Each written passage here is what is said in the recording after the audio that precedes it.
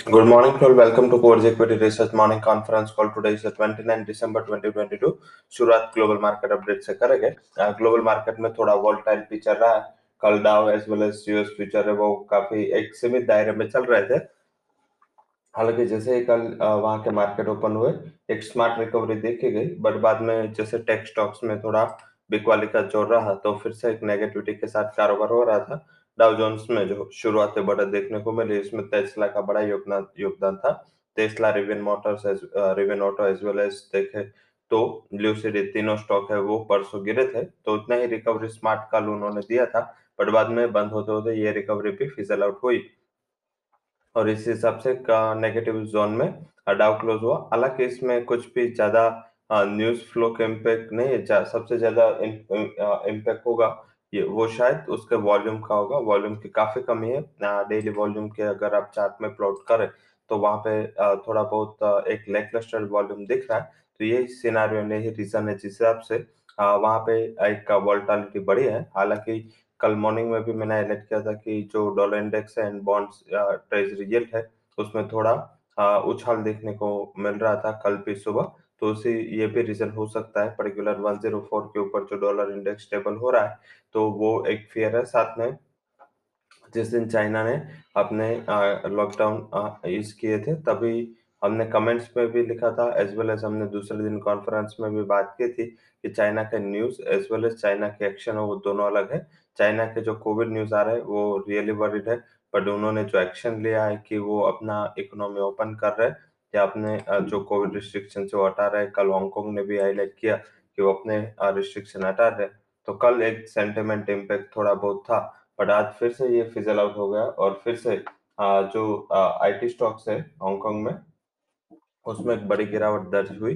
And particular जो एक flight थी वो फ्लाइट गई थी और उसमें चाइना की ओर से फ्लाइट थी, तो उसमें 50% तक लोग कोविड ग्रस्त पाए गए। तो आई थिंक इस हिसाब से सारे अक्रॉस द ग्लोब थोड़ा बहुत फियर फैक्टर रहा। सबने अपने ट्रैवल रिस्ट्रिक्शंस जो चाइना की ओर से आने वाली फ्लाइट्स, हांगकांग की ओर से आने वाली फ्लाइट में उन्होंने सारे जो कंट्रीज लाइक इंक्लूडिंग यूएस है, इंडिया है, यूके, सबने अपने रिस्ट्रिक्शन टाइट किए।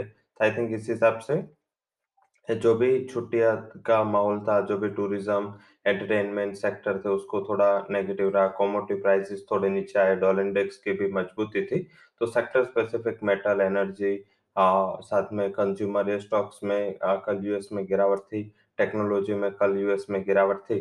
तो यही रीजन था जिस हिसाब से थोड़ा बहुत गिरावट का जोर रहा था। हालांकि आज भी हमारे यहाँ पे इसका इंडिया में भी फॉलोअप इम्पैक्ट दिखेगा। जो भी global driven and global link stocks and sectors है like technology, metal, oil upstream कंपनियां, ऑटो कंपनियां, इसमें हायर लेवल से रेजिस्टेंस बना रहेगा। कल मैंने मॉर्निंग में हाईलाइट किया था 18,200 का निफ्टी का बड़ा रेजिस्टेंस है और इस हिसाब से कल हमने लोअर लेवल से पुट के बाय की रिकमेंडेशन दी थी। और आज अगर किसी ने किया है या होल्ड किया है उसका फायदा होगा।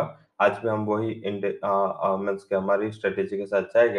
हालांकि आज sector wise health care pharma stocks है जो एक डिफेंसिव बेट से पॉजिटिव रह सकते हैं। अब बात करते हैं news views and cues. News में जो पॉजिटिव न्यूज रहा है उसमें Tata power, Ashoka Buildcon, bank of India, JSW energy, Gujarat gas, JK Lakshmi cement, Coromandel, Poonawalla, Bharti Airtel, इसके लिए जो न्यूज आए हैं वो पॉजिटिव है। नेगेटिव सर एक प्रमोटर का सेलिंग इंडोरामा सिंथेटिक में था। तो ये आज के न्यूज थे। फंड हाउसेस के व्यूज में आज Ipca Labs, Biocon, VRL logistic, IFL wealth, इसके ऊपर फंड हाउसेस की राय है वो पॉजिटिव है। हालांकि जो एमएस के अलावा जो सारे फंड हाउसेस है वो घरेलू फंड हाउस है जिसने अपना रिकमेंडेशन दिया है। आज नया लिस्टिंग है कैफीन टेक का। थोड़ा बहुत नर्वस दिन है, थोड़ा बहुत नेगेटिव दिन है और इस दिन ये लिस्ट हो रहा है तो थोड़ा लग रहा है कि शुरुआती वोलेटिलिटी इसमें रहेगी। शायद इतने कुछ ज्यादा लिस्टिंग गेन की उम्मीद नहीं करनी चाहिए। 366 का इश्यू प्राइस था। अगर ये थोड़ा बहुत ऊपर खुलता है तो आई थिंक इसमें से एग्जिट हो जाना है, होल्ड नहीं करना है। इकोनॉमिक डेटा में आज देखें तो यूएस का अनएम्प्लॉयमेंट क्लेम्स है, ये डेटा आ जाने हैं। हालांकि इस इतना भी वेटेज नहीं होता है डेटा का, बट डेटा कुछ है नहीं और कुछ शेड्यूल है नहीं, तो शायद इसका इम्पैक्ट जैसे ही डेटा आए तुरंत आपको कमोडिटी मार्केट में देखने को मिले। तो इतना बड़ा नहीं, बट यस एक लिमिटेड मोमेंटम आपको ये डेटा के ऊपर मिलेगा, बट हमारा मार्केट के लिए, इक्विटीज के लिए ज्यादा इसका इफेक्ट नहीं होगा। But stocks in F and O list में है Balrampur and India bull housing finance, ये दोनों को रिटर्न किया है, पीएनबी आउट है stocks and F and O category से।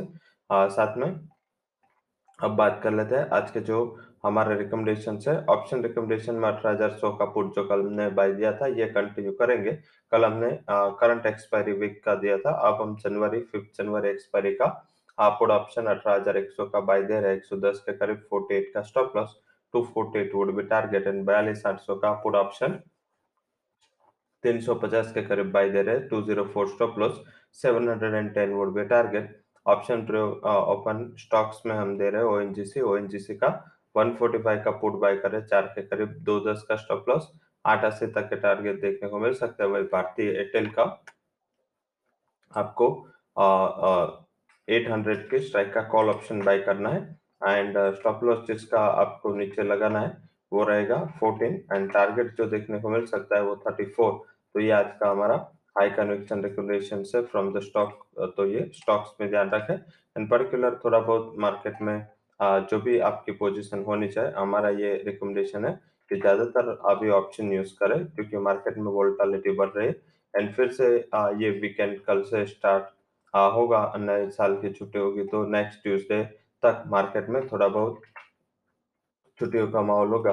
तो बाद में जैसे ही मार्केट में वॉल्यूम आएगा, इम्पैक्ट आएगा, तो जो इम्पैक्ट अभी नहीं आ रहा है, जो इम्पैक्ट अभी मीन्स की जो नेगेटिव इम्पैक्ट है या पॉजिटिव इम्पैक्ट, जो भी डेटा ड्रिवन है या न्यूज ड्रिवन है, वो इम्पैक्ट आपको नेक्स्ट वीक से आता हुआ दिखेगा, बट थोड़ा रेजिस्टिव मोमेंटम रहेगा ना, वो ध्यान रखें। एंड पर्टिकुलर ऑप्शन एक अच्छा टूल हो सकता है अगर आपको रिस्क रिवॉर्ड पता चल रहा है, तो आई थिंक ऑप्शन से ट्रेड करें तो आपका वैसे भी रिस्क मैनेजमेंट हो जाएगा। आई थिंक जो विक्स है वो 1540 के करीब चल रहा है, तो अगर ऑप्शन से भी ट्रेड करें तो उसमें ज्यादा कुछ गंवाने का नहीं। अदरवाइज अगर विक्स ऊपर हो तो ऑप्शन से भी ये थोड़ा मुश्किल होता है, नमन्स के प्रीमियम आए होते हैं तो ट्रेडर के लिए काफी मुश्किल होता है। बट अभी विक्स लोअर होने की वजह से आपको ये भी लॉस बेयर शायद ना करना पड़े, ज्यादा वोलेटिलिटी रिस्क का प्रीमियम ना देना पड़े, तो ये एक अच्छा चीज है। आई थिंक ऑप्शन यूज ज्यादा करे जो ट्रेडर है वो, एंड जो अवेलेबल है, अदरवाइज केस में हम दे ही रहे, शॉर्ट टर्म रिकमेंडेशन से उसके ऊपर ज्यादा फोकस करें। एंड आज के जो हमारे टॉप रिकमेंडेशन है फ्रॉम कैश फ्रंट, उसमें आज हमारा हाई कन्विक्शन रिकमेंडेशन है कोरोमंडल, बाइंग साइड है, 920 would be target, 880 would be stop loss है। पहला हाई कन्विक्शन कॉल है। Second high conviction call would be doctor Lal path lab buy करें, target would be 920, stop loss Lal path lab का टारगेट रहेगा 2320, stop loss would be 2232।